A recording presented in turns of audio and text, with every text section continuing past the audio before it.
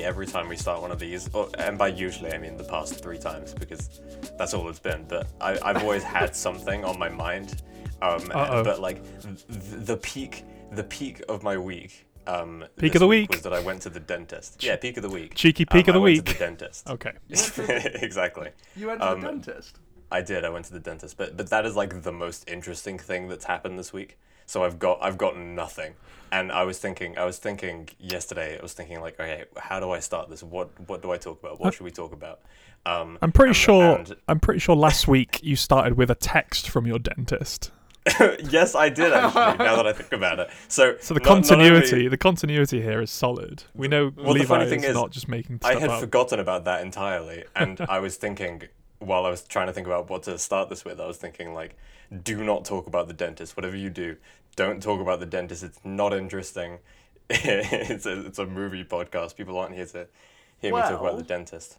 Well, I would say that the dentist, it's either very boring and routine, or it's really exciting and scary, depending on whether it's a phobia for you or not. So, Levi, are you scared of the dentist? Am I scared of the dentist? Okay. First of all, you got to clarify: scared of the dentist as a person, or scared of the dentist as an institution? The act of dentistry. The act of dentistry. Okay. Well, is that I feel a like horror it's from inherently the 70s? It's inherently scary, a dentist, because they root around in your mouth. Food roots around in my mouth, and I'm not scared of food. Okay. Here's the important thing, though: does your dentist taste good? Excuse me? Well, I don't know. The pink stuff that you swirl around in your mouth is pretty refreshing, I would say. I do. I have no idea what you're talking about. I do my own dentistry, so I don't know any of this stuff. That's actually really smart. Is that just called brushing your teeth? Yeah, I self-practice dentistry. I brush my teeth twice a day, I'll have you know. Writing a personal statement to a university to try and get onto a uni course for dentistry, and you're just like, I have 25 years experience. Long personal experience when it comes to personal the business. Dentistry. Yeah. Has anyone watched The Tooth Fairy recently? Is that... I was going to bring up The Dentist, a horror film from 1996. That's also... okay. I've never heard of either of these, or but I like them both. There's Teeth. Mid-2000s horror film. I'm trying to think of other... Mid-2000s film. Welcome to Bloopercast, That was the show with no good jokes. We make funnies, and they every now and then they land. Welcome to Bloopercast. I'm Levi. Who are you? I'm Jack. Who are you? I'm Levi. Who are you? I'm Jack. Who's the other guy who wasn't here last week? Yeah. I wasn't here last week. No. I distinctly remember listening to the podcast and hearing. Oh, your cricket impression. Yeah. My cricket impression was absolutely flawless. Yeah. Backed by popular demand. We saw your emails. We saw the outrage. Yeah. The boycott. We heard all of the outcries. My favorite and Matty's part, finally back. My favorite part of the emails is the trend I've noticed picking up of people calling themselves long-time listeners, and I don't know why. I find that absolutely hilarious that we've done 3 episodes and we already have long-time listeners. It's very sweet. It's very sweet. But my favorite trend was that everyone was so mad that you weren't there last week. It was like, we got death threats, and like people were so upset, and crying, and you know they did the Matty fan cams, in protest, and told people not to stream the episode because it doesn't have Matty in it. It was a real nightmare. So we're glad to finally have you back. Yeah, I'm glad that we could settle the contract adjustments to finally give me a suitable wage. I really didn't want to have to pay you anything, let alone how much you asked for. Which, of course, I won't say, but let's just say it rhymes with 1 grillion pounds. It rhymes with Snobbert Snowny Noonia's wage. Yeah, exactly. Snobbert Snowny Snoonia. Nobbert Snowny Noonia. That's the one. Yeah. Well, we wouldn't want to slander an actual person, so I had to, That's true. He might be listening. He almost certainly is. but so, yeah, I'm glad that we settled that. And while I'll never respect you ever again, never mind. I won't go. I won't do that bit. Bit cancelled. So anyway, we're here on this fine afternoon ? It is the afternoon. It is post-noon. It was. I'm not used to waking up at any time before, like 4 p.m. So. So all the time is the afternoon for you then, Levi? Pretty much. It's always afternoon. I'm just unsure how do we transition. It's been 2 weeks and I've forgotten. Matty, welcome to Bleepercast, guys. We already said that Transition part. Central. Well, whatever. Welcome. So why don't we do a little segment? Maybe. Yeah. How about that? How about a big segment? No, let's start with the smaller segment, Okay. and then we build into the big segment. Okay. Yeah. Which doesn't have a name. Although, actually, while we're on this topic, one of our listeners, Ian, also known as Shrimp, suggested a name for this segment. And I'm going to say this, and I'm not going to say what I think of it. I'm going to see what you guys think of it first. Okay. Because I've got an opinion. His suggestion for this segment is called Bloop Scoop. Oh God. And it encompasses Shrimp, I love you and thank you for suggesting this. It encompasses everything I hate about the name that we chose for this. Yeah. I'm just thinking, is it a poop scoop? It is a poop scoop. Yeah, it's a bit of both. There's no good implications. The connotations are there, so Yeah. It's a bloop scoop, but it's as long as people associate negative things. Unless he's trying to make a reference to the late 90s Disney Channel show Goof Troop. That's a stretch. Trying to connect it back to Goof Troop is a bit of a stretch. All right, well, I need to delete all these recommendations of me telling people to watch Goof Troop. Yeah. I recommended everyone Goof Troop. Sorry about that.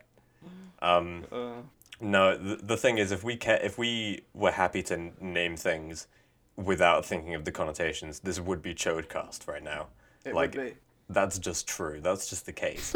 Because we sat there staring at our list of names, and it was like, well, we could call it Chodecast, but I don't know how well that would go down. I hope Chode Feet 2 is listening, because you don't know the lasting impression you've had on my life. Yeah, you really don't. I don't think they know. I'm almost certain they don't know how important they are in all of our lives. Yeah.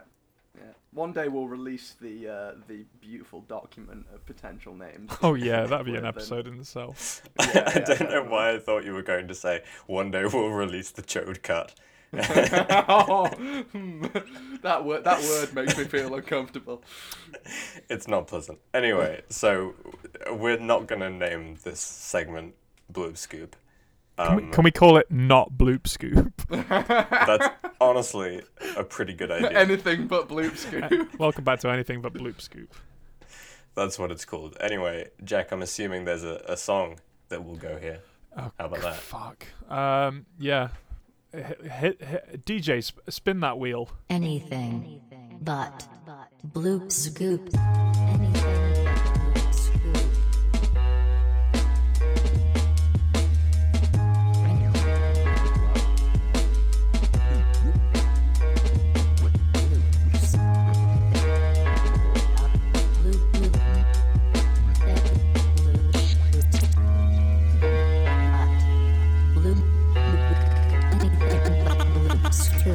Anything but. Okay, I gotta write that. Well, thank you, DJ, for spinning that wheel. Yeah, I can't wait to hear the wiki. Oh, Jack. good. That's actually going to be the best part of it. I'm assuming, because I haven't heard it yet. So who wants to start off this segment? Not me. Yeah, there was like a full second of silence there, so I can. Go for it, Levi. Okay. Go for it. So I'm going to try and keep this brief because as you both know, we have a lot of emails to get to. But, Jack, Matty, what are your feelings on Flight of the Conchords? Love them. You mean what's my feeling on the plane, the Concorde flying? Is that what you're asking me right now? That is exactly what I'm asking, and I'm glad you got that and Jack didn't. Stupid me and my stupid New Zealand comedy troops. Yeah, it's ridiculous. Give me, Matty, can you very quickly, because as I said, I'm trying to keep it brief, very quickly, give me your plane ranking, like top 3. Concords. So how can that be in the top 3 if it was discontinued on the 24th of October 2003? Because it's a classic. It's a classic, Jack. You wouldn't understand. It's vintage. Yeah. Number 2, quick, come on. Classic. 747. Number 3. That's a number. The spotty plane from classic CBBC children's show Come Outside. Wow, that is any of the planes niche from reference Planes. for no one. Why that was the plane that came into my head, I don't know. Those are my top 3 planes. That's perfect, Matty. Thank you. So unfortunately, I lied. It was a hoodwink. I'm actually talking about Flight of the Conchords. Are you talking about hoodwinked? Oh, never mind. I wish. So it's no secret that I'm a big fan of Flight of the Conchords. And so the movie I'd like to talk about today is Flight of the Conchords Live in London. Ooh. We're 4 episodes in, and I've resorted to recommending a concert film. Wow. Because the list of films that I've seen that Jack hasn't seen is very slowly diminishing. Sorry. So yeah, Flight of the Conchords Live in London. So for anyone who doesn't know, Flight of the Conchords, they're a New Zealand comedy duo consisting of Brett McKenzie and Jermaine Clement. In their own words, they're New Zealand's 4th most popular guitar-based digibongo a cappella rap funk comedy folk duo. So they did a radio quite claim show. to fame. I think it really is. I'm in the top 1, to be fair. So. You almost certainly are. So they did a radio show in the early 2000s, and then they did an HBO TV series that ran for a couple seasons in the late 2000s. I'm not going to try and analyze their comedy because that would be lame as fuck, but they're very unique and funny, as well as just genuinely very good musicians. After their show ended in 2009, they've made some brief reappearances as Flight of the Conchords, but for the most part, they went their separate ways. Jermaine directed What We Do in the Shadows. Brett won an Oscar for his music in The Muppets. Yeah. Among other work, of course, from both of them. However, in 2018, they toured the United Kingdom and Ireland as Flight of the Conchords, recording a 1-hour special for HBO titled, you guessed it, Flight of the Conchords Live in London. So I don't know why I'm such a sucker for nostalgia. There's something very fundamentally compelling to me about a reunion. And I fall for it really easily. I love this special because it's really interesting to see them performing music together again. They play a mix of songs from their HBO show and some new original songs. And it's just great to see them again in this capacity, if only for just a moment. This reprisal of their old songs, a decade later, they're visually older. It would be oddly emotional if it wasn't just still funny. I obviously recommend watching the Flight of the Conchords TV series, but since this is a movie podcast and I'm contractually obligated to recommend one movie every episode, I highly recommend checking out Flight of the Conchords Live in London. I will do that. Yes. I didn't know that existed. I wish I'd seen them on that tour. Yeah, I was a big fan of the TV show back in day, and I haven't seen it since. So I've been thinking about rewatching, and this is the perfect avenue for me to check out that live show. Yeah, absolutely. I would love to watch both the visually younger and visually older Flight of the Conchords. That's my favourite new Levi coined phrase of visually old. But they are visually older. Yeah. I mean, because Brett's got the white in his beard growing, and I think Jermaine's hairline is kind of receding a little bit. So they look kind of foxier in an older, foxier way. And it's there's something so compelling to me about that kind of reunion, because it's not like they went anywhere. They did shows together throughout the 2010s, brief ones, but they and they're obviously still in contact. But seeing them build as Flight of the Conchords, sitting together on that stage, and you can tell the humor and the what's the word? Like the connection between them is exactly. It's still there, and that being reprised for a special is just very very very compelling, and it's a wonderful show. So. I definitely recommend doing the rewatch of the show and then the special, which is something I'm probably also going to do. Nice. Even though the last time I rewatched it was probably a couple of years ago now. But it's just fantastic. But Levi, who would win in a fight? The Flight of the Conchords reunion or the ABBA reunion? That's what I thought you were going to say, or an actual plane. Or an actual plane. In which case, the plane wins every time. I want to see two Kiwi men fight a plane. It wouldn't go well. But so the other thing to recommend is just for you, Matty. I recommend you watch the movie Planes, the Pixar movie Planes. Is that it must be Pixar, right? I don't recall. Planes, Fire and Rescue. Sure. I have no recollection of any Pixar film post 2010. I'm sorry. Not even Toy Story 4? No. Well, Toy Story 7. I'm trying to repress it, Jack. Oh, this is not the episode where we fall out over Toy Story 4, is it? Yeah. Yes, well, this is the end of Bloopercast. Oh well. I missed last week when it was crickets only. Yeah, me too. Sorry, Matty. You need to cut back those hot takes. Yeah, damn those crickets and their subjective opinions. Yeah. So I suggest you watch Planes because I know how much you like Concords. I actually like Cars better. Not well, you can't have everything, Matty. Okay. Listen, I've tried my best to accommodate.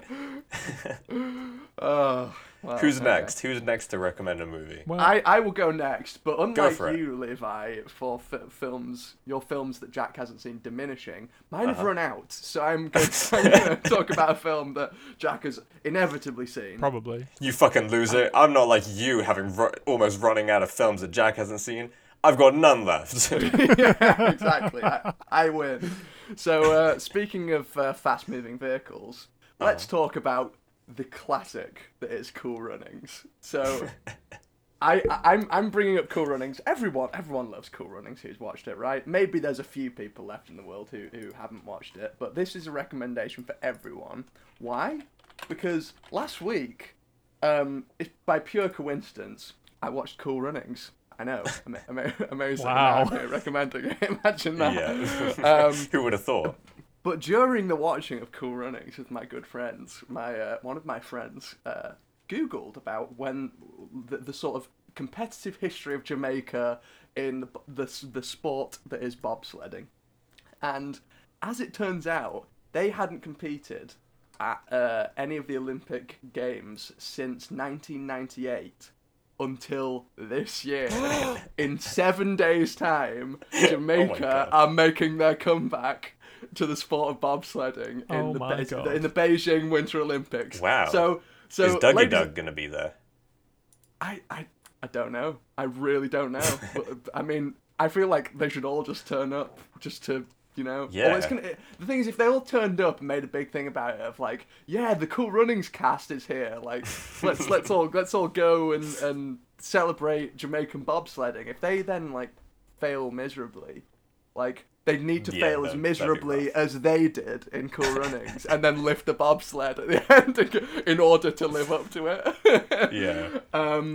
But yes, if ever there was a time to rewatch the most quotable, the most lovable, the most endearing film about a very obscure sport in the Winter Olympics, then now would be the time, because they start their first heat, I believe, on the 19th of February. So if you want to get in that mood, and get ready to watch Jamaicans bobsled, watch Cool Runnings. Hell yeah. It's time.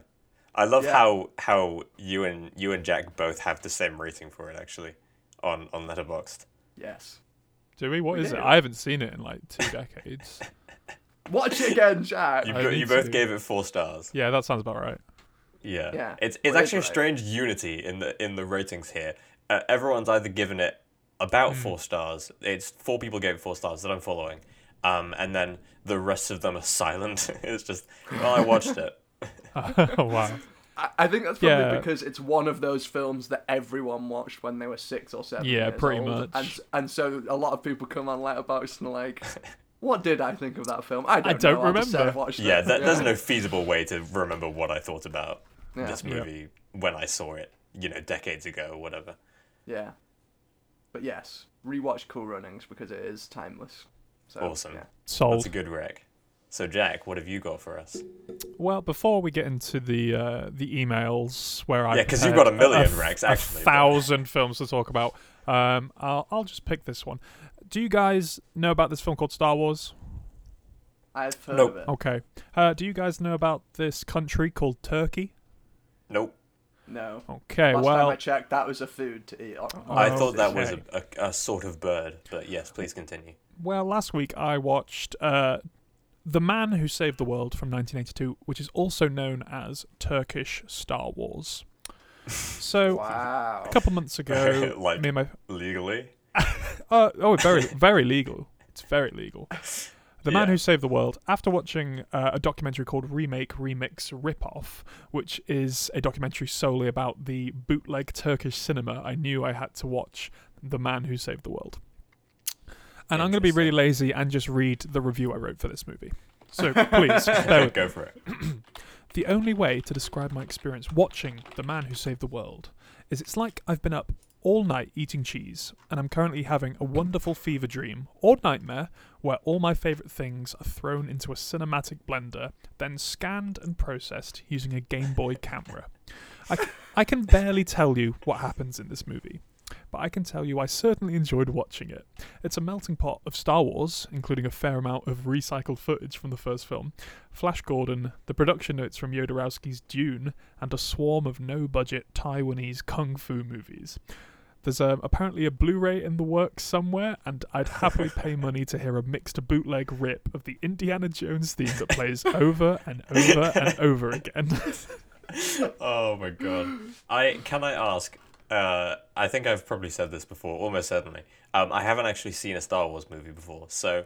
This is a perfect entry point to the franchise. How great would it be for me to watch this without ever watching a Star Wars movie? 100%. Because I love this poster. He's kung fuing on the front. He's above the earth. There's so much going on that poster. There really is a lot. It's a loaded poster. He does a wolf whistle, which is meant to attract beautiful women, and then skeletons turn up on horseback. That's a win. That's a real win there. Yeah, again, wow. I don't really know what happened, but it was a good 91 minutes. So that is the recommendation from me this week, and there will be no more. That's awesome. But it's not Turkey's reenacting the whole Star Wars saga. No, but I am working on that at this moment. Yeah, I'm going back to the drawing board. I've been waiting 23 years for this film, and we're this close. Thank you, Jack. That's really good. Yes, so now we have a very special segment that doesn't have a name, and I propose to call it Jack's Movie Rec Bonanza. What do we think? I like Sounds that, good. But I have to write a theme song for it now. So yeah, welcome everybody to Jack's Movie Rec Bonanza. Here it is. Spin it, DJ, one more time for the people listening, please. For the listeners. Jack's Movie Rec Bonanza. He's going to suggest movies for you, the listener, to watch with your eyes and enjoy with your hearts.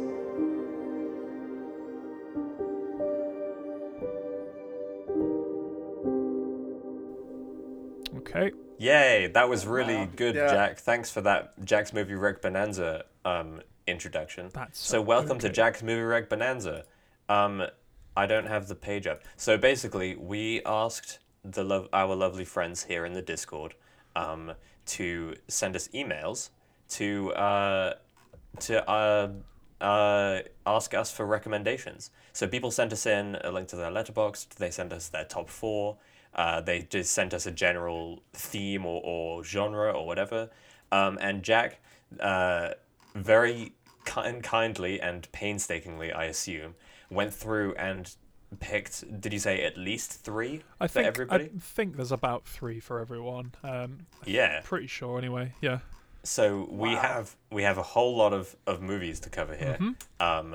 And again, thank you everybody for sending in emails. Thank you, Jack, for preparing all of this. I've got to say, like, we're going. This is the one time where it's like we got to cover all of the emails. We got more emails, I think, for this than we have for any episode before. Yeah. Because people love getting recommendations. They certainly do, and I love giving them. So this works out beautifully. It really does. So, Jack's movie rec bonanza. Let's do it. So the first email we had was from Charlie, whose username on Letterboxd is Buttered Donut. Great name. I don't want butter on my donut. Well, frankly, that makes one of us. He sent in his Matty, the tie, quick, break the tie. No. Butter on your donut, yes or no? Depends on the donut. Great. That's my honest answer. That is a great answer. That's not breaking the tie. Not to be evasive, but if it's jam donut, then why would I put butter on it? Like, what's the point? Why would you put butter on any donut? If it's this a bagel, this is the episode maybe. you want to stretch out with donut talk. This episode. Yes, because I want Matty to break the tie and he didn't.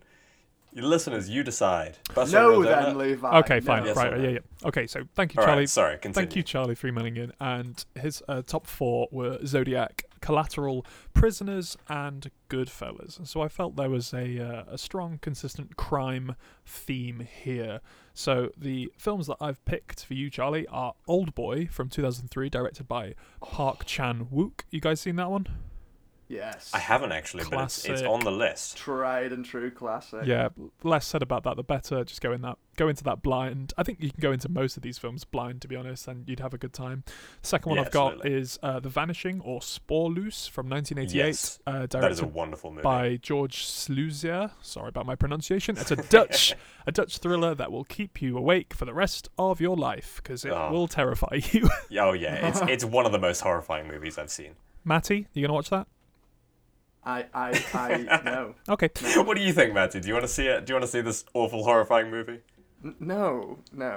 Okay. And Really? Why not? Third film is from 1975. It's Dog Day Afternoon, directed by Sidney Lumet. It stars Al Pacino in a bank robbery gone wrong. Sorry, Jack. It's not Al anymore. It's Dunk. Oh, sorry. Dunkachino in a bank robbery gone wrong. Thank you. And I haven't seen this, but I like Al Pacino a lot. So it's probably my favourite Pacino role so far. But then again, That's high praise. Dunkachino 2 is coming out soon. I was going to say, I love the optimism of so far. Maybe he'll pull it out with the final role. Who knows? And last rec for Charlie is Hustlers, directed by Lorena Scafaria in 2019. This is a film about dancers at a strip club hustling people out of money. Fascinating. Yeah. This is a really good mix of recs. It covers all of the, like, a lot of different points while still covering that same kind of vibe from his top 4. So that's really good. I'm proud of you, I guess. I don't know. Thanks, Dad. There's a lot looking at Charlie's profile of, like, 70s and 80s. Like any. There's a specific vibe of film. Basically, looking at his profile, it's like there are so many that you could watch, Charlie. There are so. I'm looking through on the wonderful Letterboxd Compare app to see the films that I've watched that you've not, and there's like I'm looking. A lot of at, black like, and blue posters here. The Conversation, Serpico, Midnight Cowboy. There's many films, particularly in the 70s, that you would just go back in time, Charlie. adore. You'll have a great time. Yeah. Go back in time. So do you mind if I read this next one? Go for it. Yeah, so we got an email from Luke, and Luke wrote, "So far this year, I've seen many Lynch films / projects, and I was wondering if there are any of his films, long or short, that you could suggest to me that I haven't seen yet. Obviously, if there's anything Lynch-like but not from him, that would be neat as well." So Jack put together a wonderful list. There's a couple Lynch films on here. There's a couple others. And I wanted to read this one just because I'm a big Lynch fan. And so there's stuff here for me to check out too. So first rec is Lost Highway from 1997. This is a Lynch film. Jack wrote, plays fast and loose with the idea of form and structure. It exists in dark corridors and dimly lit roads at night. It's terrifying and thrilling, and an unsung Lynch project with wild free jazz and terrifying notions about identity. Oh yeah. Lost Highway is great. It's not one of my top Lynch films, but Sure. it's definitely one people don't talk about as much as I think they should. I love the scene near the beginning when he's talking to the mystery dude on the yes. phone. Yeah. Very, very good. So, Matthew, what do you think of the movie? Well, it's strange, right? Because It is strange. It certainly is strange. It's true, strange. Yes. Any Lynch film is strange. I would consider myself a David Lynch fan. Interesting. I've watched all of Twin Peaks. Blue Velvet, I think, is one of my favorite films. Nice. However, I think because of the fact that I binged out on Twin Peaks and then I tried to start watching all the rest of his films. I watched Mulholland Drive as well. Yeah. Wasn't as much of a fan of that. Controversial. But I kind of burn out a little bit because it's so surrealist. So it's like I feel it's important for Luke to be particular about the pace at which he watches them to make sure that absolutely. because that the tone in Lynch films or the like is very very it can be challenging. He's got a very specific style, and Exactly. you know, I did the Lynch marathon in the Discord a couple of years ago, almost a couple of years ago now, but at that time I had already seen almost all of his movies, so I only had a couple really to touch on anyway. But yeah, you can't really. It's difficult to marathon Lynch just because his films are very specific and also very. They're a lot to take in. It's the kind of thing where you want to watch each of those movies multiple times to really take in everything, and so it's hard to just watch one and then go on to the next one. You know, it really does need to be spread out, and it's like after watching Lost Highway, you want to go take a walk or take a drive and just think about what you saw for a while. Yeah. So yeah, no, I completely agree. I didn't think you'd be a Lynch fan, Matthew. Honestly, just from your lack Cool of Runnings interest in horror vibes. my Cool Runnings vibes. Yeah, Cool Runnings vibes. That I want to start just referring to people like that. Yeah, got Cool Runnings vibes, really. Yeah. I think the thing is, speaking to me, you think Cool Runnings, but then if you look into my Letterboxd ratings and stuff, yeah. Oh, that's really Got some good. weird stuff in there. So then the second film here is another Lynch film, Wild at Heart, from 1990. Jack wrote, David Lynch's black comedy crime drama starring Nicolas Cage and Laura Dern. There's a scene where Cage front flips out of a car, and it's fantastic. So this good. is actually one of my Yes, it favorite is. Nicolas Cage roles. He's so good in this. Yeah, he is. Snakeskin jacket, smoking The snakeskin cigarettes. jacket. He's got like this Oh, it's beautiful the best. accent. It's so good.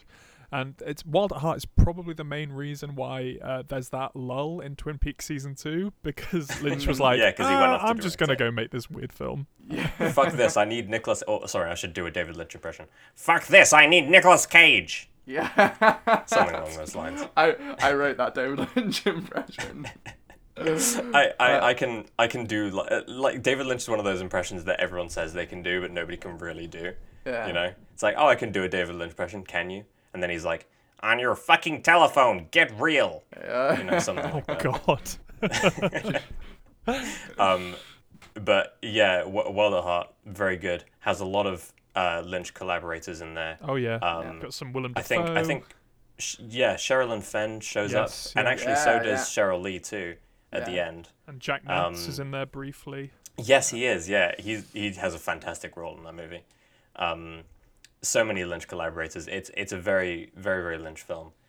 Very fun. And yeah, I would say that that's a good one to offset maybe some of the headier Lynch films, because it stays grounded, and I think Yeah. it's very much it. I think Nicolas Cage's role is very good with that, because I think Nicolas Cage in that movie is not a very Lynchian character, and I hate using the word Lynchian, but since we're This is purely the talking about his Lynchian work here, concept. Yeah. like yeah, it's appropriate. I think also because I don't think he wrote Wild at Heart. I think he changed parts of it, but I think by and large the script was written by somebody else.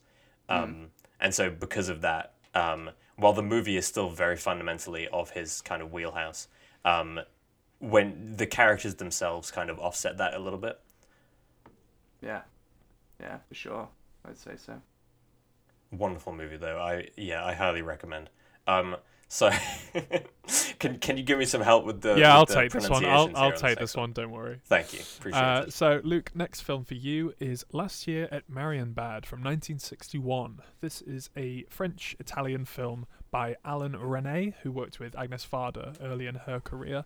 If you're looking for the dreamlike nature that often stems from Lynch's film, this is definitely the film for you. This plays very fast and loose with narrative and timelines, and just the idea of characterization is so loose. It's a very sort of thought-provoking experiment in cinematic form. It's definitely one you need to see and just sort of form your own sort of opinion on experience-wise, because it's like nothing else, to be honest. Yeah, I haven't seen this, but I have seen another one of his films, Je t'aime, Je t'aime. And I feel the same about this movie in that it nails that dreamlike kind of surreal vibe that Lynch has. There's a lot of broken continuity. Yeah, absolutely. And I think it's probably less in line with Lynch as it is with other kind of surrealist movies and directors. But he definitely fits in very well with Lynch's MO. And speaking of broken time, the next film on Jack's recommendations for you, Luke, is Coherence from 2013. It's a surrealist sci-fi, a thriller that sees a dinner party turn into something much more. I love Coherence. Oh, nice. Cool. I think Coherence is one of the. If I was trying to introduce someone into, I guess, indie cinema in general, like getting out of the sort of whatever's in the cinema and getting into interesting films. Coherence is great. It's something that I would say is great to watch with other people, and yet at the same time it's also, because it's such a mind-bendy one, it really is like a great. It's got that that in common with every David Lynch thing ever. It's got that zaniness. Although it plays itself a lot more seriously than David Lynch, I would say that. Yeah. But it's just an absolutely wild ride that I love. So that's awesome. I think this is on my watch list, but I haven't gotten around to it. You know, it's good when even Matty's recommending a sort of a darker thriller. So yeah. So this final rec for Luke is The Black Coat's Daughter. It's a 2015 psychological horror. It's full of eerie tension, dread, and, to put it bluntly, really Lynchian approach to slow and surreal horror. As I said, I really don't like the word Lynchian, but I'll let you off this time, Jack. Thank you. Yeah, this is a film I watched at like 3 a.m. or something when I couldn't sleep. I think my brother recommended it to me, and oh boy, didn't sleep much that night. But yeah, very interesting approach to characterization again. Sort of dual roles, sort of Mulholland Drive-y in that aspect. But yeah, spooky. That's awesome. I like the name. I've never heard of this movie, but I think it's got a compelling name. Cool. So I'll definitely have to check it out. Folkloric sounding name. Yeah, absolutely. A fan of that. I'm not a fan of what I see in the rest of it.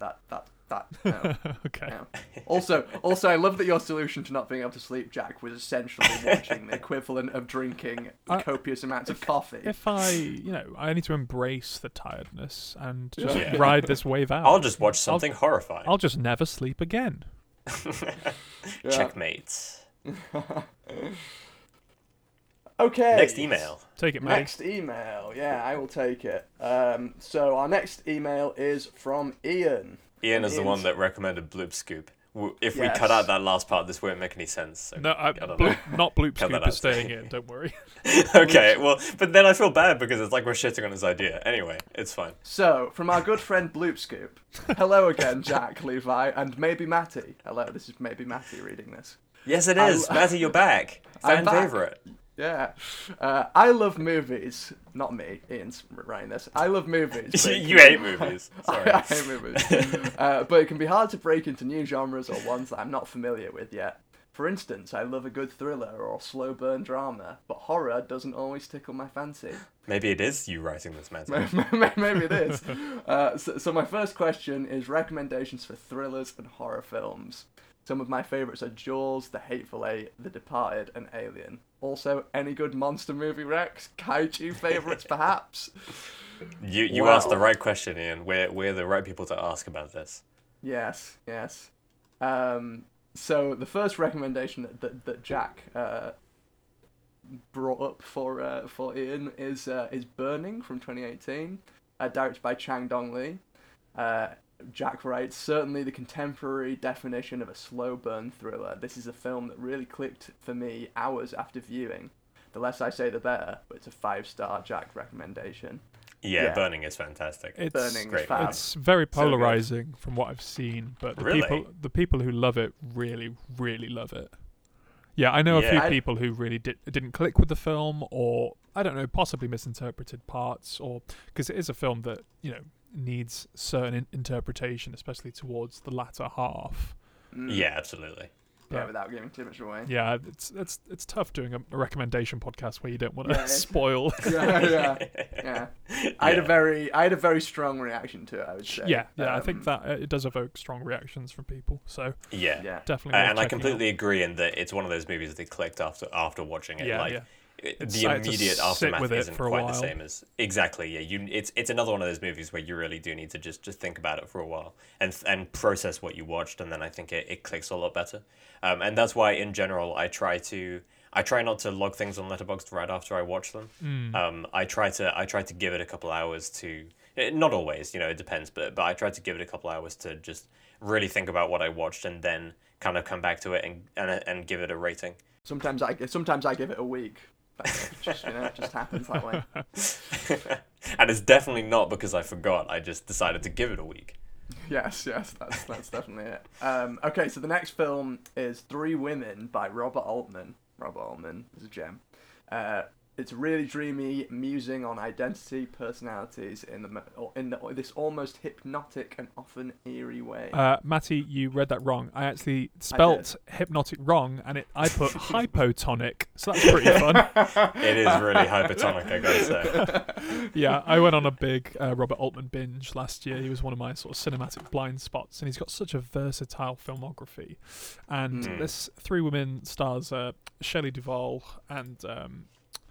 as I said, it's sort of a blending of different personalities in this very soft but very mysterious way. It's a very floaty, dreamy film, and there is this underlying sense of tension and danger in this really unique way. So I definitely recommend that. Absolutely. I have not watched enough Altman. No, I need to get back on the Altman train at some point this year. Yeah, I watched The Player not that long ago, and it was nice. So good. Yeah. I don't think I've seen any Altman films. I meant to watch the Popeye adaptation recently, actually, which I'm sure is not probably the best example of his work. No, not. That's also got Shelley Duvall. But yeah, that is true. An Altman fave. And now we move into the kaiju favourites. Yes. We love big monsters on this podcast. We really do. Absolutely. So if you're, starting to get into the genre, you need to see Godzilla from 1954, directed by Ishiro Honda. That is the kaiju movie. But I took that as granted. That you might have already seen that. I couldn't see. But some other ones, some of the favourites of mine anyway, would be Invasion of the Astro Monster, Godzilla versus Hedorah, which is a psychedelic 70s anti-pollution film that I rewatched literally last night, and it's so good. So good. And a more contemporary one is Gahara, the Dark and Long-Haired Monster. It's about a 15-20 minute short film, but oh man, it is so good. That's awesome. I actually haven't seen that one, so I'm gonna have to check that out. Cool. Yeah, I completely agree with Godzilla vs. Hedorah. That's honestly one of my favorite movies, not just one of my favorite kaiju movies. Yeah. It's so it. I think it's the first Godzilla movie that really captures what the original was going for, as far as having a message. Yeah. Because that run of Showa era Godzilla movies, it leans very hard into the wacky kind of, well, it's just dudes in rubber suits beating each other up. And that's fun. That's very fun. But I think Godzilla vs. Hedorah really gets back to the kind of the fact that it was originally the original Godzilla is a horror movie, and it's got a very clear agenda to it, and so I love how it kind of captures that again for a brief moment. Yeah, there is certainly a goofy sort of campy nature to Adora as well, but as you say, it is sort of founded and footed in that sort of anti-pollution sort of 70s message, which is and it's like there's wild animation, there's some really awesome visual effects, and Toho, all the outfits are awesome too. Toho hated the movie so much that they never let the director make a Godzilla film ever again. So yeah, definitely worth checking out. Very good. Yeah. Awesome. There you go, Ian. Watch those movies. Right. Yes. Next up, we have Hunter, who says, "Hello, party people." So we are now the party people. Welcome. That is what we are, yes. My 4 top movies goes in the order you see in my profile, and he's put Blade Runner 2049, Barry Lyndon, Come and See, and Moonrise Kingdom. I also want to say that your podcast just keeps getting better and better. Keep it up. Thank you very much, Hunter. We had to leave that in, of course, just to pat ourselves on the back. I love patting myself on the back.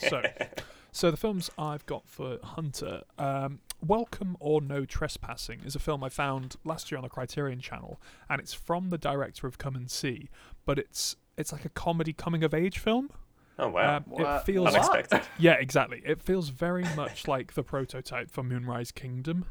Wow. It's so far removed from Come and See, and it is definitely in line with Moonrise Kingdom, so it's sort of like a nice middle point between two of your favourite films there. And obviously, with the connections to Wes Anderson, I wouldn't be Jack if I didn't recommend some Jacques Tati, specifically Mon Oncle or Monsieur Hulot's Holiday. Wes Anderson pulls a lot of visual inspiration from Tati's work. They're very sort of wholesome slice of life tales from sort of 50s, 60s France, and they're some of my favourite movies.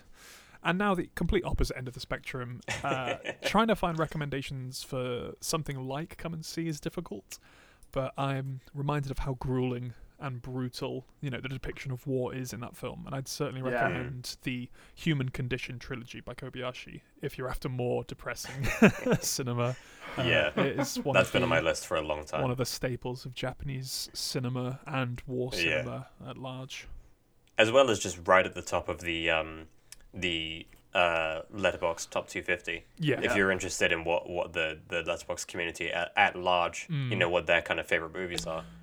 All 3 of those movies I think are right at the top of the top 250. Yeah, they work very well as one continued story, but as sort of separate entities as well. They approach narratives about war in very different ways, even though it follows the same protagonist. Yeah, those movies are rated high for a reason. Definitely check them out. I am thoroughly intimidated by the prospect of watching The Human Condition. I was, and then I bit the bullet, watched the first one, and then immediately watched the other 2 in like 24 hours. Okay. They are some of the best films ever made, and I will go on record as saying that. Wow. So don't be too intimidated. They are not as... I mean, Come and See is just another beast, but Human Condition has its moments. But I think you could work through it, Matty. I believe in you. Yeah, I believe in you, Matty.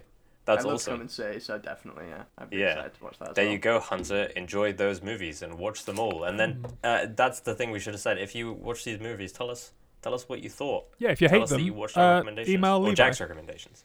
Yeah, email me specifically and tell me how much you hate them. That would be funny. So this next email is from Vic. She's the one who recommended Scrooged a while back. And she said that she would also kiss Bill Murray, or smooch Bill Murray rather. I shouldn't say will because maybe that's a threat to Bill Murray I'm himself. Smooch you good. Yeah, watch out, Bill Murray, I'm coming for you. So she wrote that she's always looking for new wonderful films to watch. If I had to pick a top 4, it would go like this: Tenacious D and The Pick of Destiny, Hunt for the Wilder People, The Evil Dead 2, Dead by Dawn, George A. Romero's Day of the Dead. It's a tough task to choose, but I think these are the films that remain fun to watch for me multiple times over. Much love for this fun pod. That's lovely. So Jack has 3 very good films, as he writes. Good. They are very good. They are very good, if anything. So the first one is Bloody Muscle Bodybuilder from Hell. I know, what a title.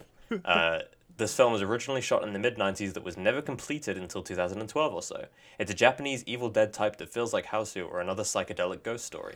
I picked up the DVD recently and I need to rewatch it, but that's man, awesome. It is so good. I think it's probably shot on video or something. It's a very cheap production. Yeah. But like the practical effects of something like Sam Raimi's Evil Dead come to fruition in this, and it's just so inventive and so creative and so fun. I knew it was Japanese from the moment I saw the title.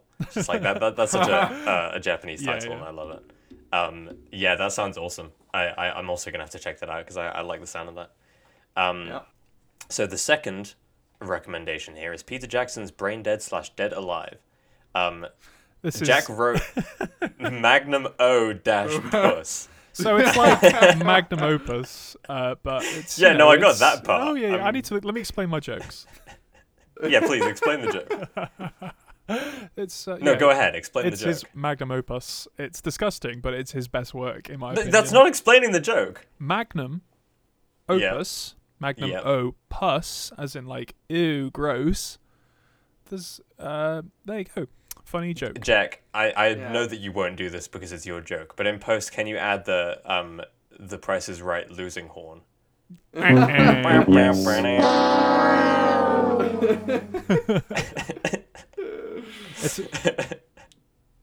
Sorry, please continue. So yeah, before Peter Jackson was Lord of the Rings man, he was making weird, low-budget horror comedies in New Zealand, and his first film was Bad Taste, and then he went on to make Brain Dead or Dead Alive, depending on what region you're in. It's a disgusting cornerstone of the horror comedy genre with more blood than you'll ever need to see in your entire life. I like the sound of that. Yeah, and then that sounds good. Last rec for Vic is... This is basically going off of the Tenacious D angle. This is Walk Hard, the Dewey Cox story. This is one of the best music biopic parodies. It's John C. Reilly in a sort of Johnny Cash-style country western role.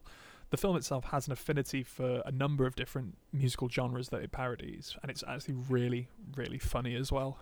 Any of you seen this one? I haven't actually, but you do a good pitch as always. I like it. Yeah. That's awesome. So Vic, enjoy those movies. I would be remiss. I have to add this recommendation in. For Vic. Go for it. Looking at these films that are on your favourites, whether or not you've watched it or not, I'm not sure because without seeing a Letterboxd profile or whatever. But I would be remiss not to bring up One Cut of the Dead.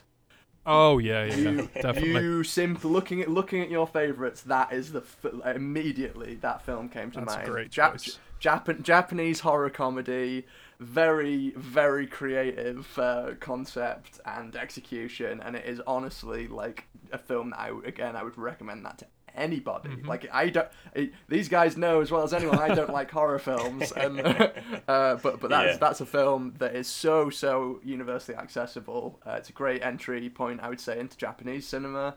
And yeah, if you've got a sensibility like your favourites would suggest of that sort of low budget guerrilla horror B-movie / also comedy through Hunt for the Wilder People, that kind of wholesome uplifting vibe at the same time. It's a very particular point that I would say that One Cut of the Dead really manages to meet. So I would 100% say that would be an amazing film for you to watch, Vic. Yep, good stuff. Awesome. Thank you for that. Enjoy those movies. Next email. I don't know who's going to read it. I shouldn't have just said next email. I wrote it. I'll read it. So this is from Emery. She says, long-time listener, first-time emailer. No, what you're missing is that she also told us how to pronounce her name, because we're now renowned for not being able to pronounce people's names.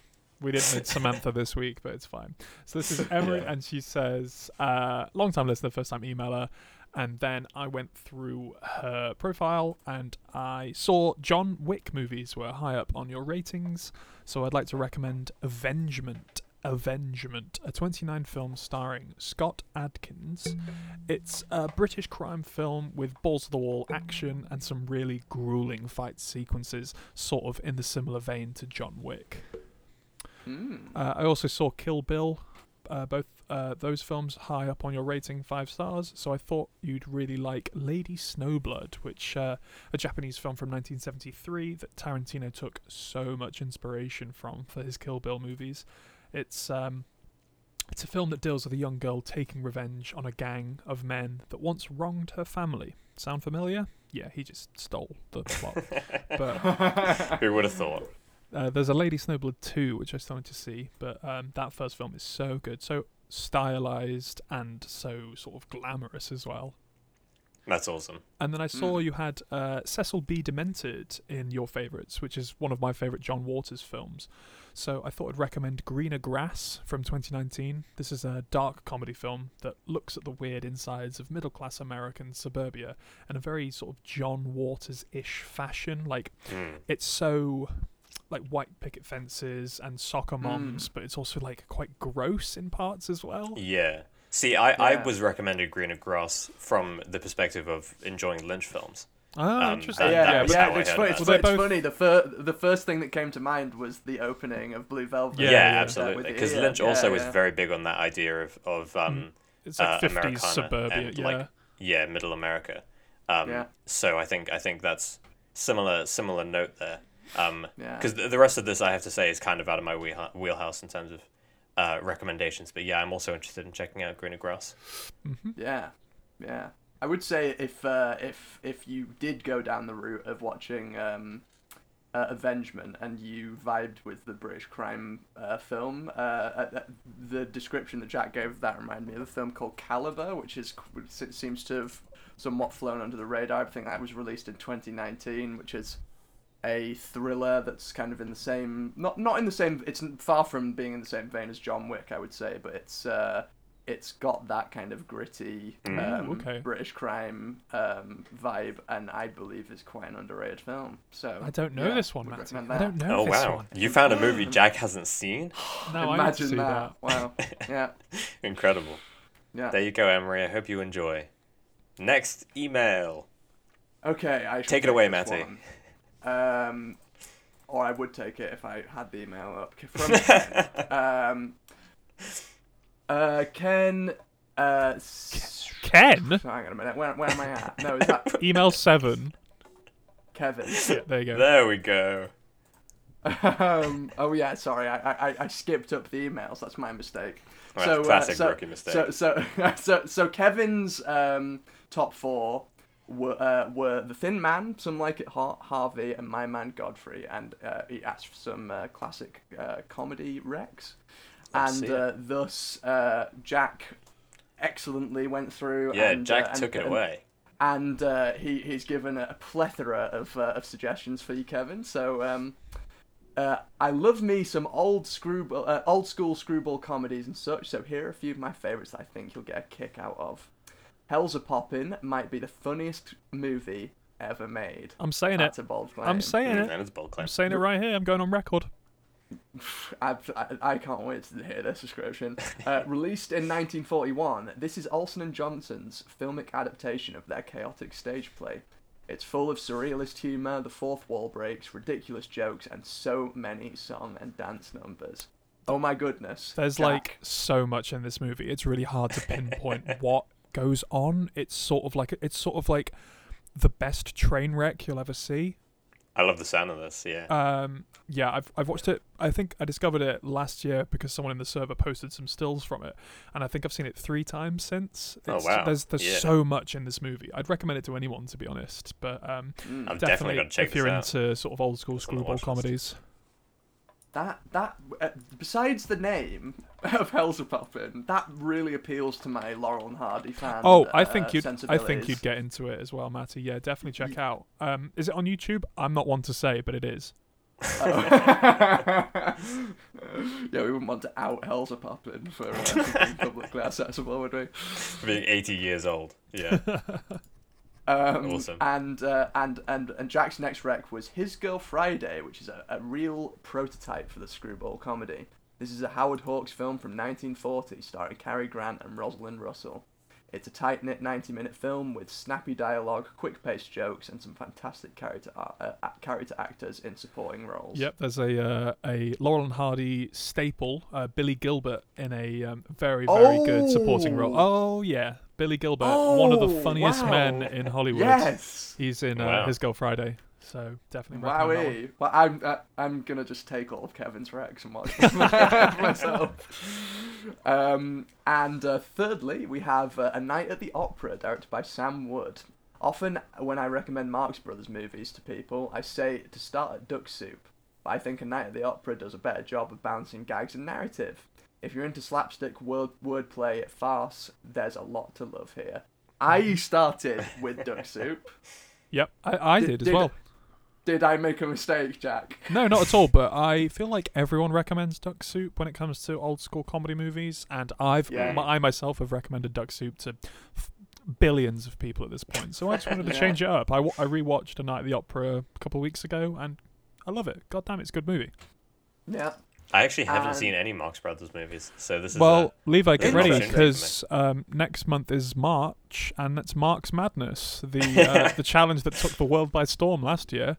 It really did. When it was on the one where it was just you posting. It was literally just me watching every single Marx Brothers affiliated project I could find for a month, and no one else participated. And I was like, it's fine. It's just me. No one else wants 30s comedy movies every day. Just me. It would literally just be weeks of only you posting on the channel, and then sometimes one person would drop in to be like, "Oh, get hey, out. Matt's still doing this, huh?"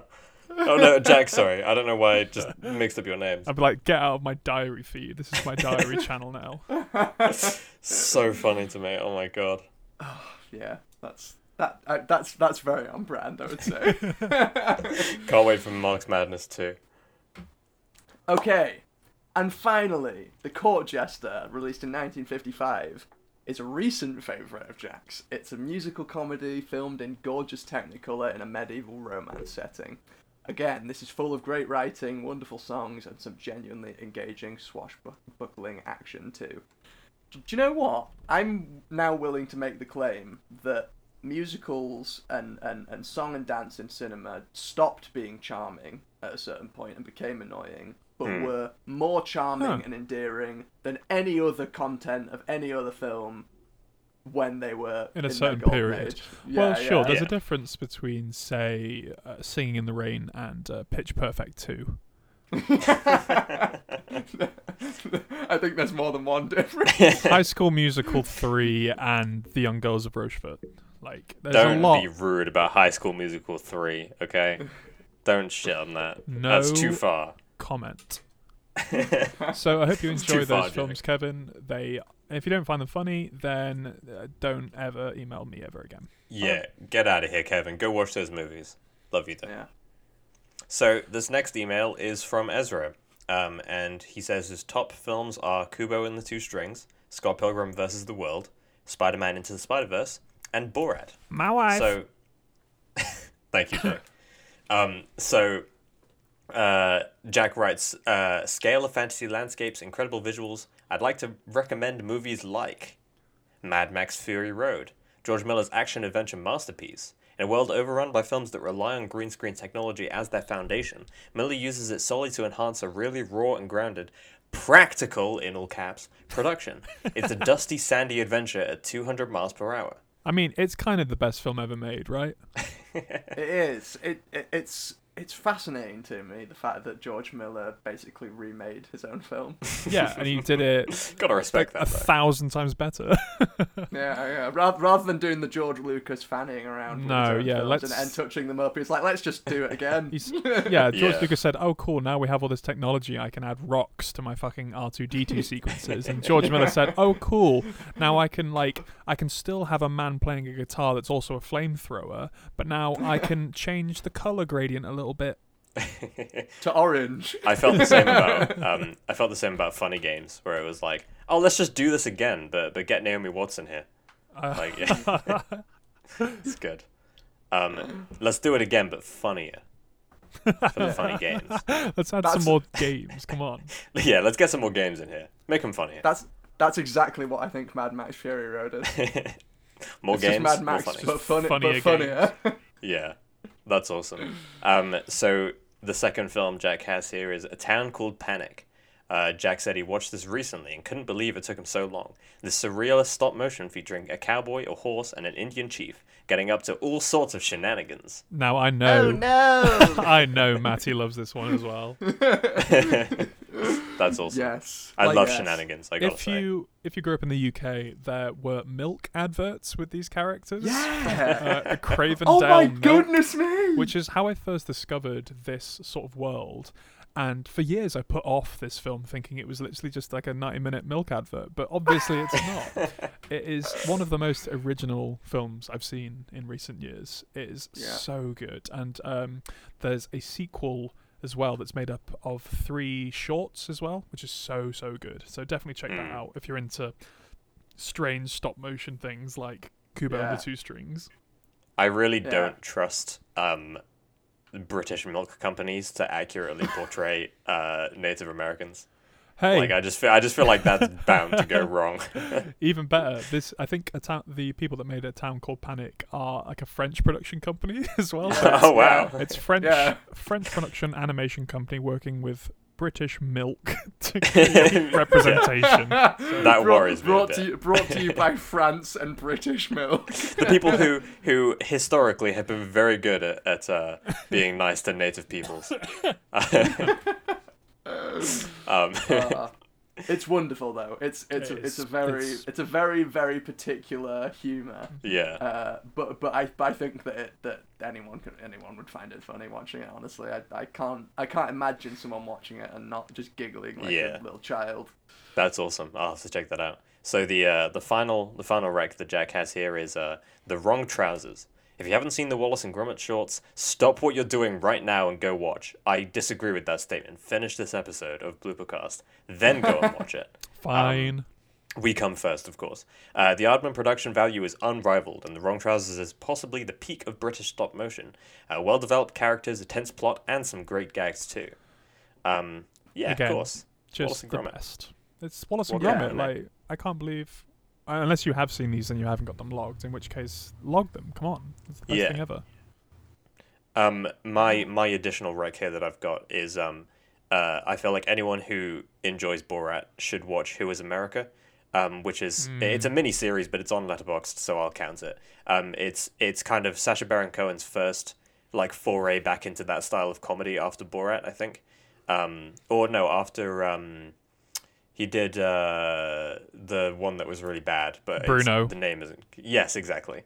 And I think after that he kind of retired that style of comedy until Who Is America. But I think it's a very, very on point miniseries that captures everything that was very good about the kind of political commentary in Borat, but does it in a way that kind of it feels less dated. I mean, I love the original Borat. I think it's a wonderful movie, but it's got its flaws and it's got its kind of it's very of its time. Obviously, it's very 2006, so Who Is America does a very good job at doing basically the same thing, but with more characters and being more kind of current. Yeah, So, that miniseries also felt like a test run for Borat's subsequent movie film deliverer of Prodigious Bride to American Regime for Make Benefit Once Glorious Nation of Kazakhstan. You're very right, and I'm glad that you memorized the full name. Well delivered, Jack. I have to say, I'm very impressed. Bravo. I didn't really have a point. I just wanted to say the name of the movie. Yeah. No, but I think you're actually right as far as yeah. I think it very well leads into the second Borat movie. And is it better than the second Borat movie? I don't know. I Sacha Baron Cohen is very hit or miss for me. And I like both Borat movies and I like Who Is America. So who's to say? But I highly recommend it. If you like Borat, I'd recommend checking it out. Ezra's to say. Ezra, tell us which one you prefer. Yeah, do it. And email us. Send us an email and then we'll talk about it because that's what we do on this show. That's what we do. Right. Next email. I'll take this one because it's from our good friend Beb. Woo! Beb says, We love you, Beb. I love the format Beb chose to It's a good use bit. here. Okay. Yeah. I've been trying to reach you about your car's extended warranty. Don't hang up, because you can hang up on emails, apparently. Yeah, you can actually. Yeah. I'm just some Talking Head 1992. This is important business. Don't believe me? I'll have you know I got my master's at the School of Rock 2003, one of the most prestigious schools in the country. During my time there, I got to meet some great teachers. The dean, the fabulous Baron Munchausen 1962, is still one of my personal friends. But these days, I prefer to be a bit of a good Samaritan and talk to people about their car's extended warranty. I felt like a babe pig in the city in 1998 at my old job, so I prefer this change of pace. Well, I'll let you go. Be sure to give me a call back when you have the chance. It was already a good bit, but I love that you had to read the years too. Absolutely. Thank you, Beb. Thank you, Beb. So, That's a wonderful I haven't actually seen Talking Head 1992, but I know Beb watched that very recently. So I wanted to reach out and suggest two other Oshii movies, which I watched recently. They're both animated. The Pat Labor 1 and 2, they are science fiction mecha epics.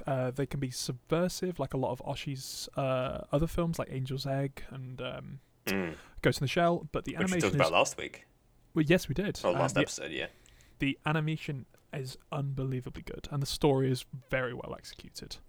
I know I turned Beb on to the fabulous Baron Munchausen because it's from one of my favourite directors, Karel Zeman, and The Merry Frolics of Satan from 1906 by George Méliès.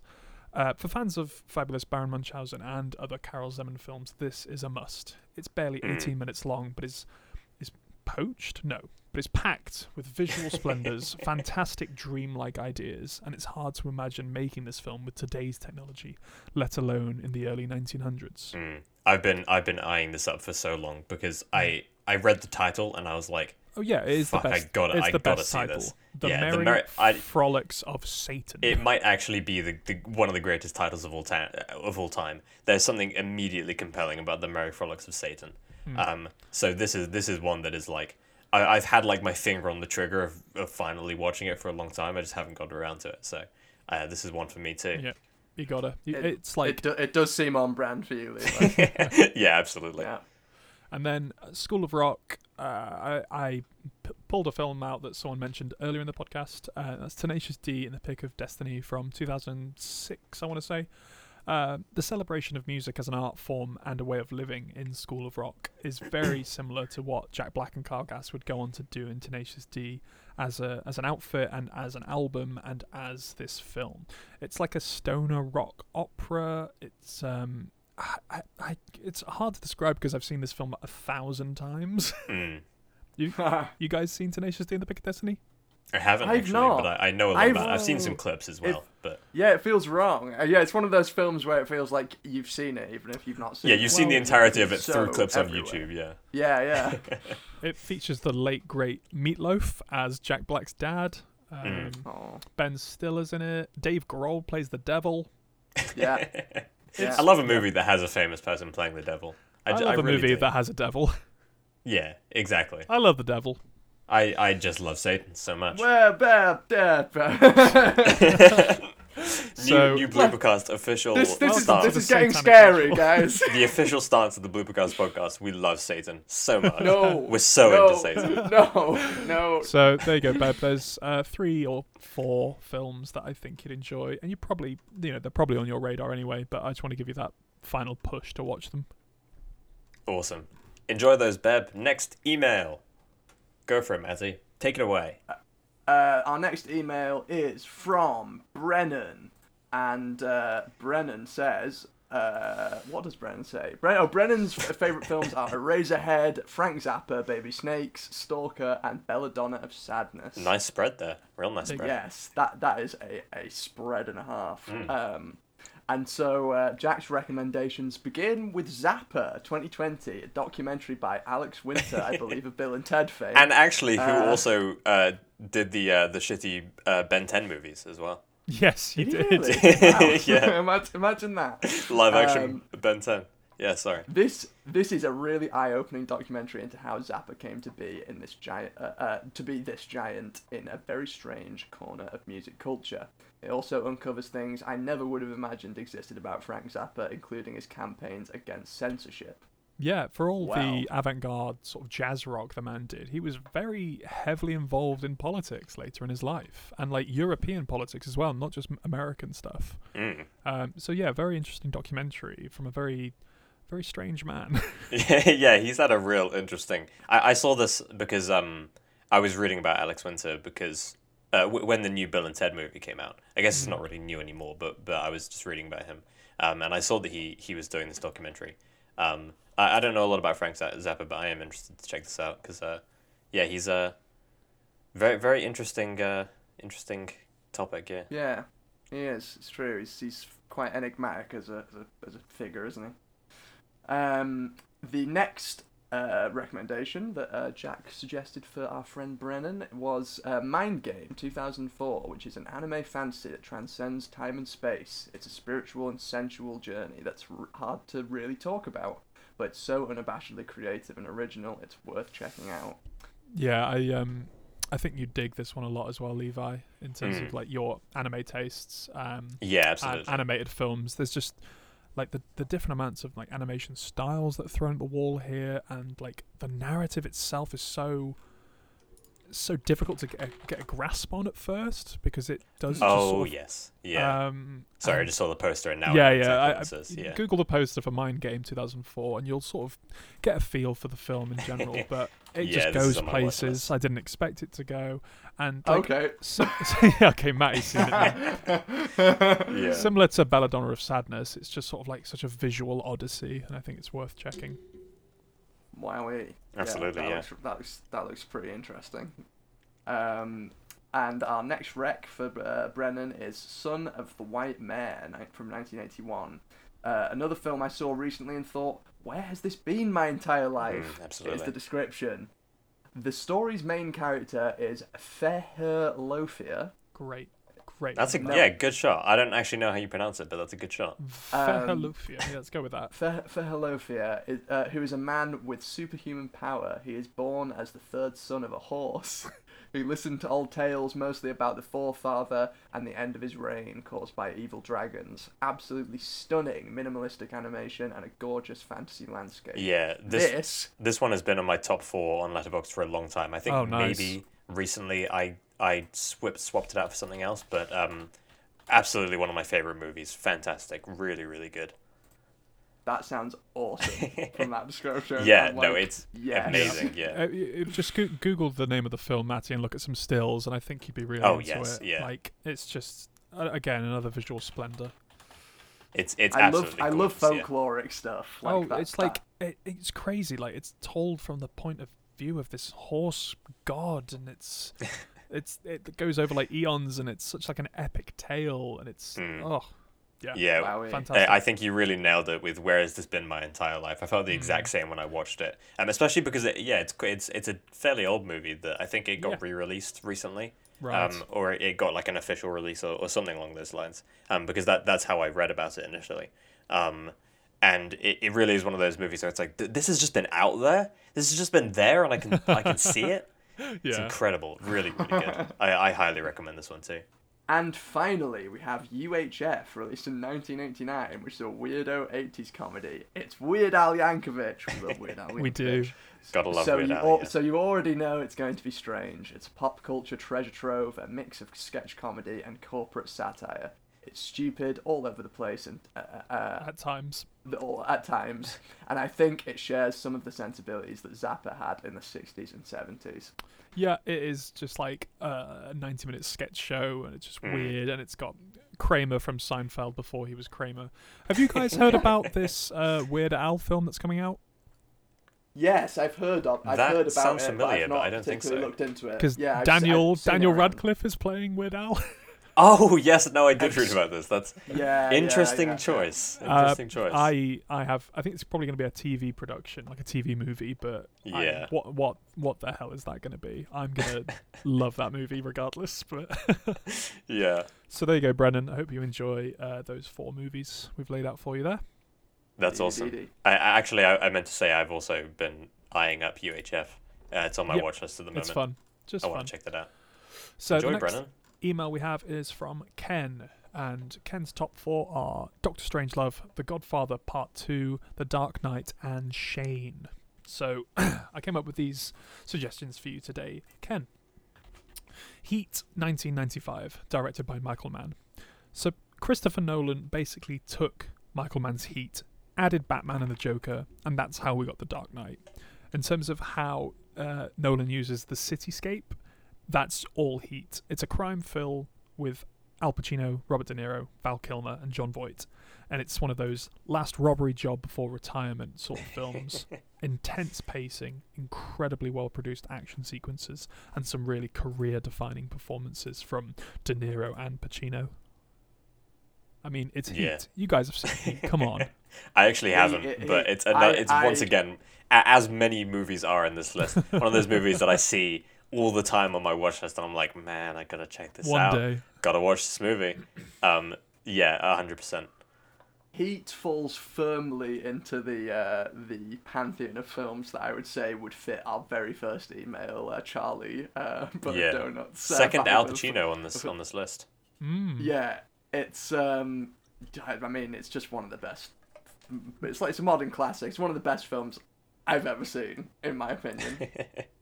I guess that's the nature of it being a film that I've seen.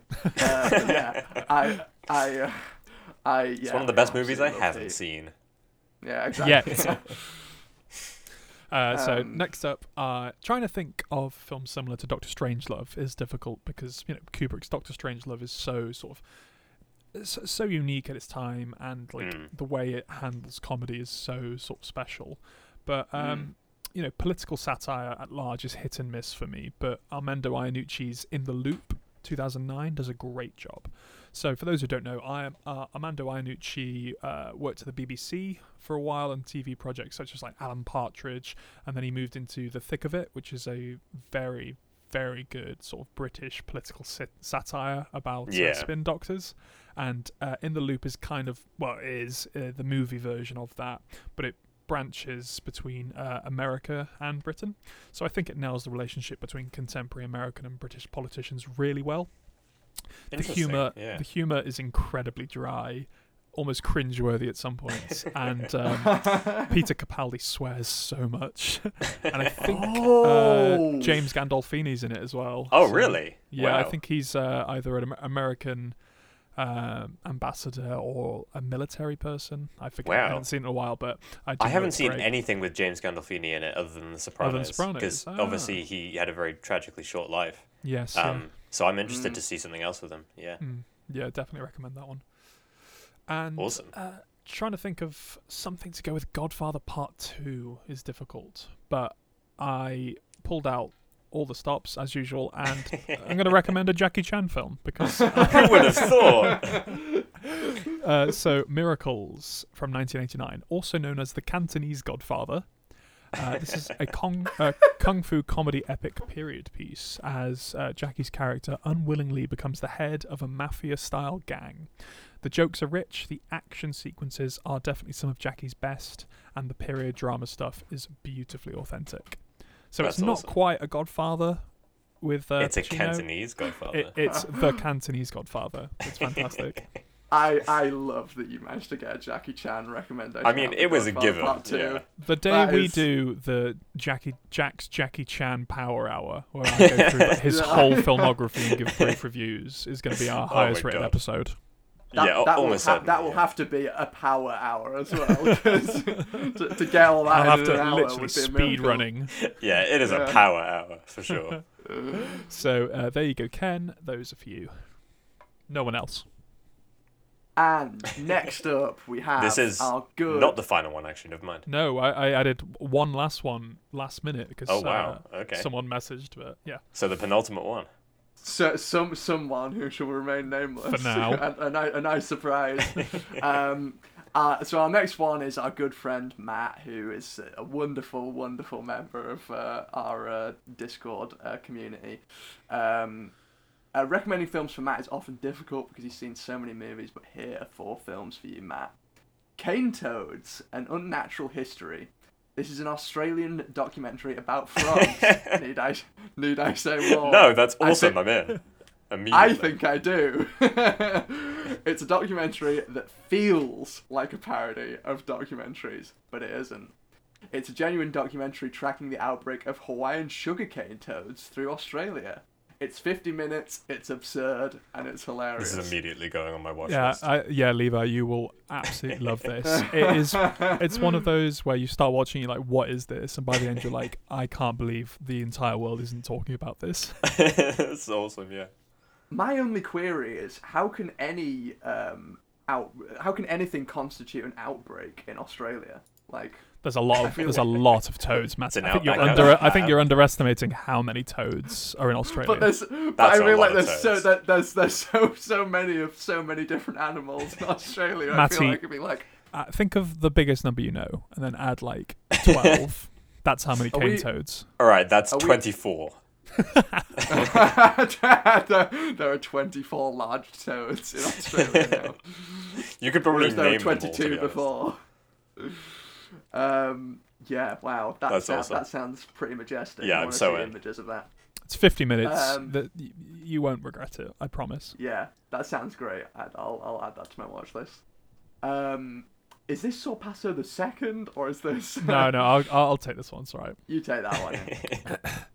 So Matt already knows about this one because our friend Cormac and myself have been recommending it to him for months, and I'm pretty sure he said he was going to watch it by the end of 2021, so this is his push to actually watch it.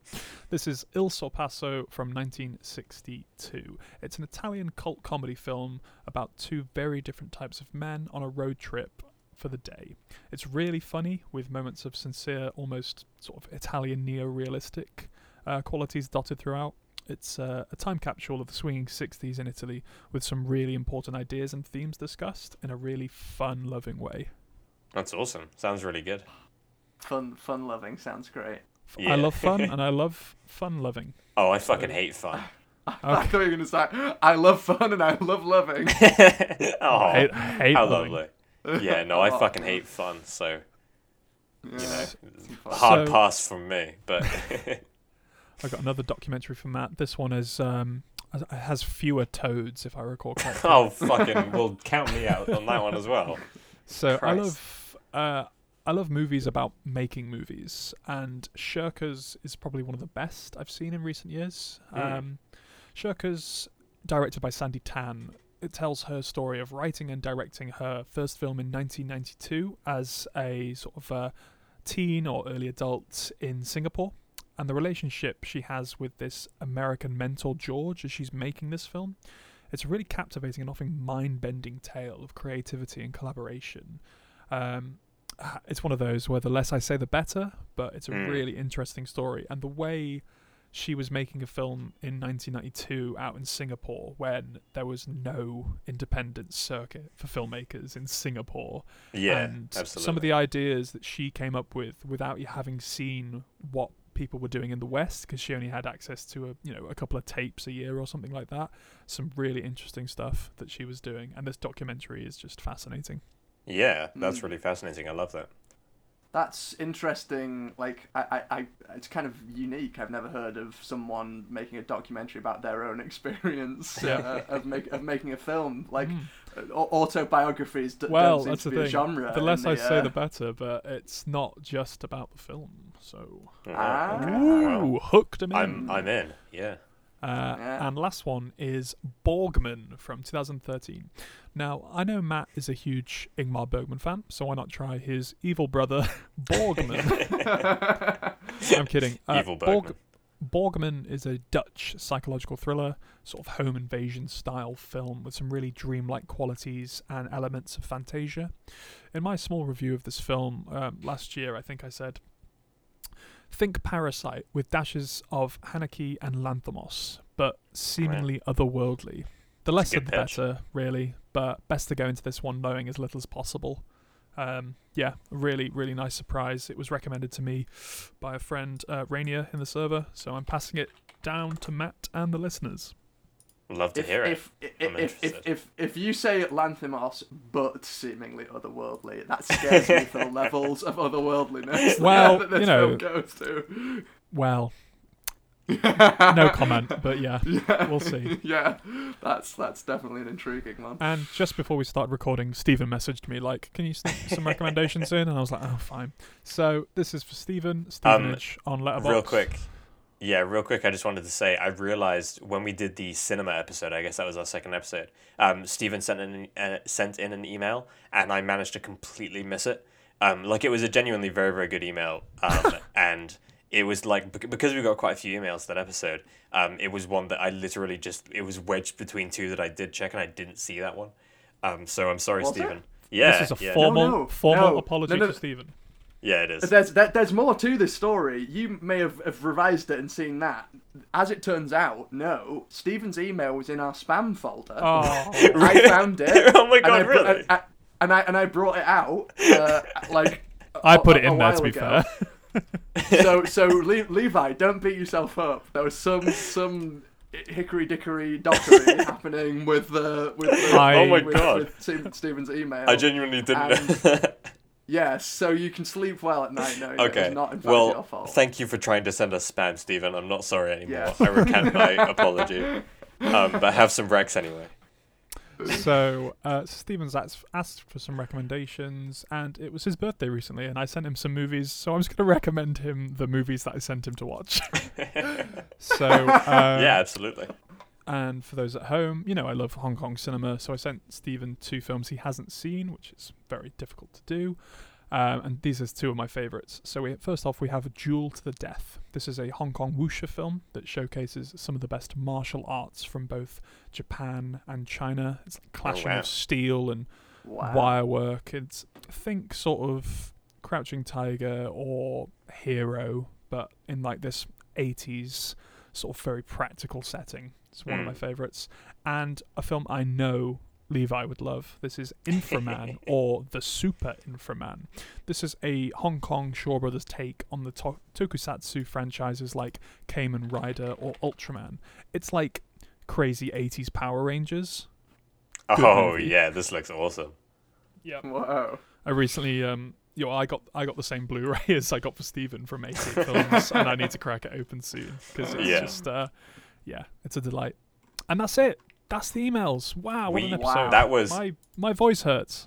Yeah, so we can't even do our final segment because we've been doing this for longer than we've done a recording for before, because we've got so many emails. So thank you all for sending in all your emails.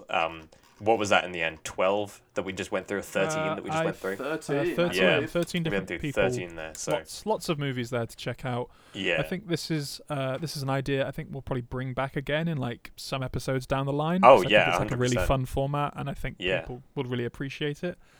And I just love talking about movies. So yeah, this was Jack's movie rec bonanza, which I'm going to stick to that name because I like that's what it's going to get named. That's fine. It's fine. I'm going to have to write a theme. No, I'm not going to write a theme song. You've got to write a theme song for Jack's movie rec bonanza. It's important. Okay. Jack's movie rec bonanza. He's going to suggest movies for you, the listener, to watch with your eyes and enjoy with your hearts. Yeah, that was really good. So we should plug our Letterboxd accounts, because that was the thing that we decided to do and then didn't do for a while, and now we are. So if you think we sound really cool, you should follow us on Letterboxd. My Letterboxd is Levi Fermet. It's like Baphomet, but with my name in front. So that's LeviPhomet. How about you guys?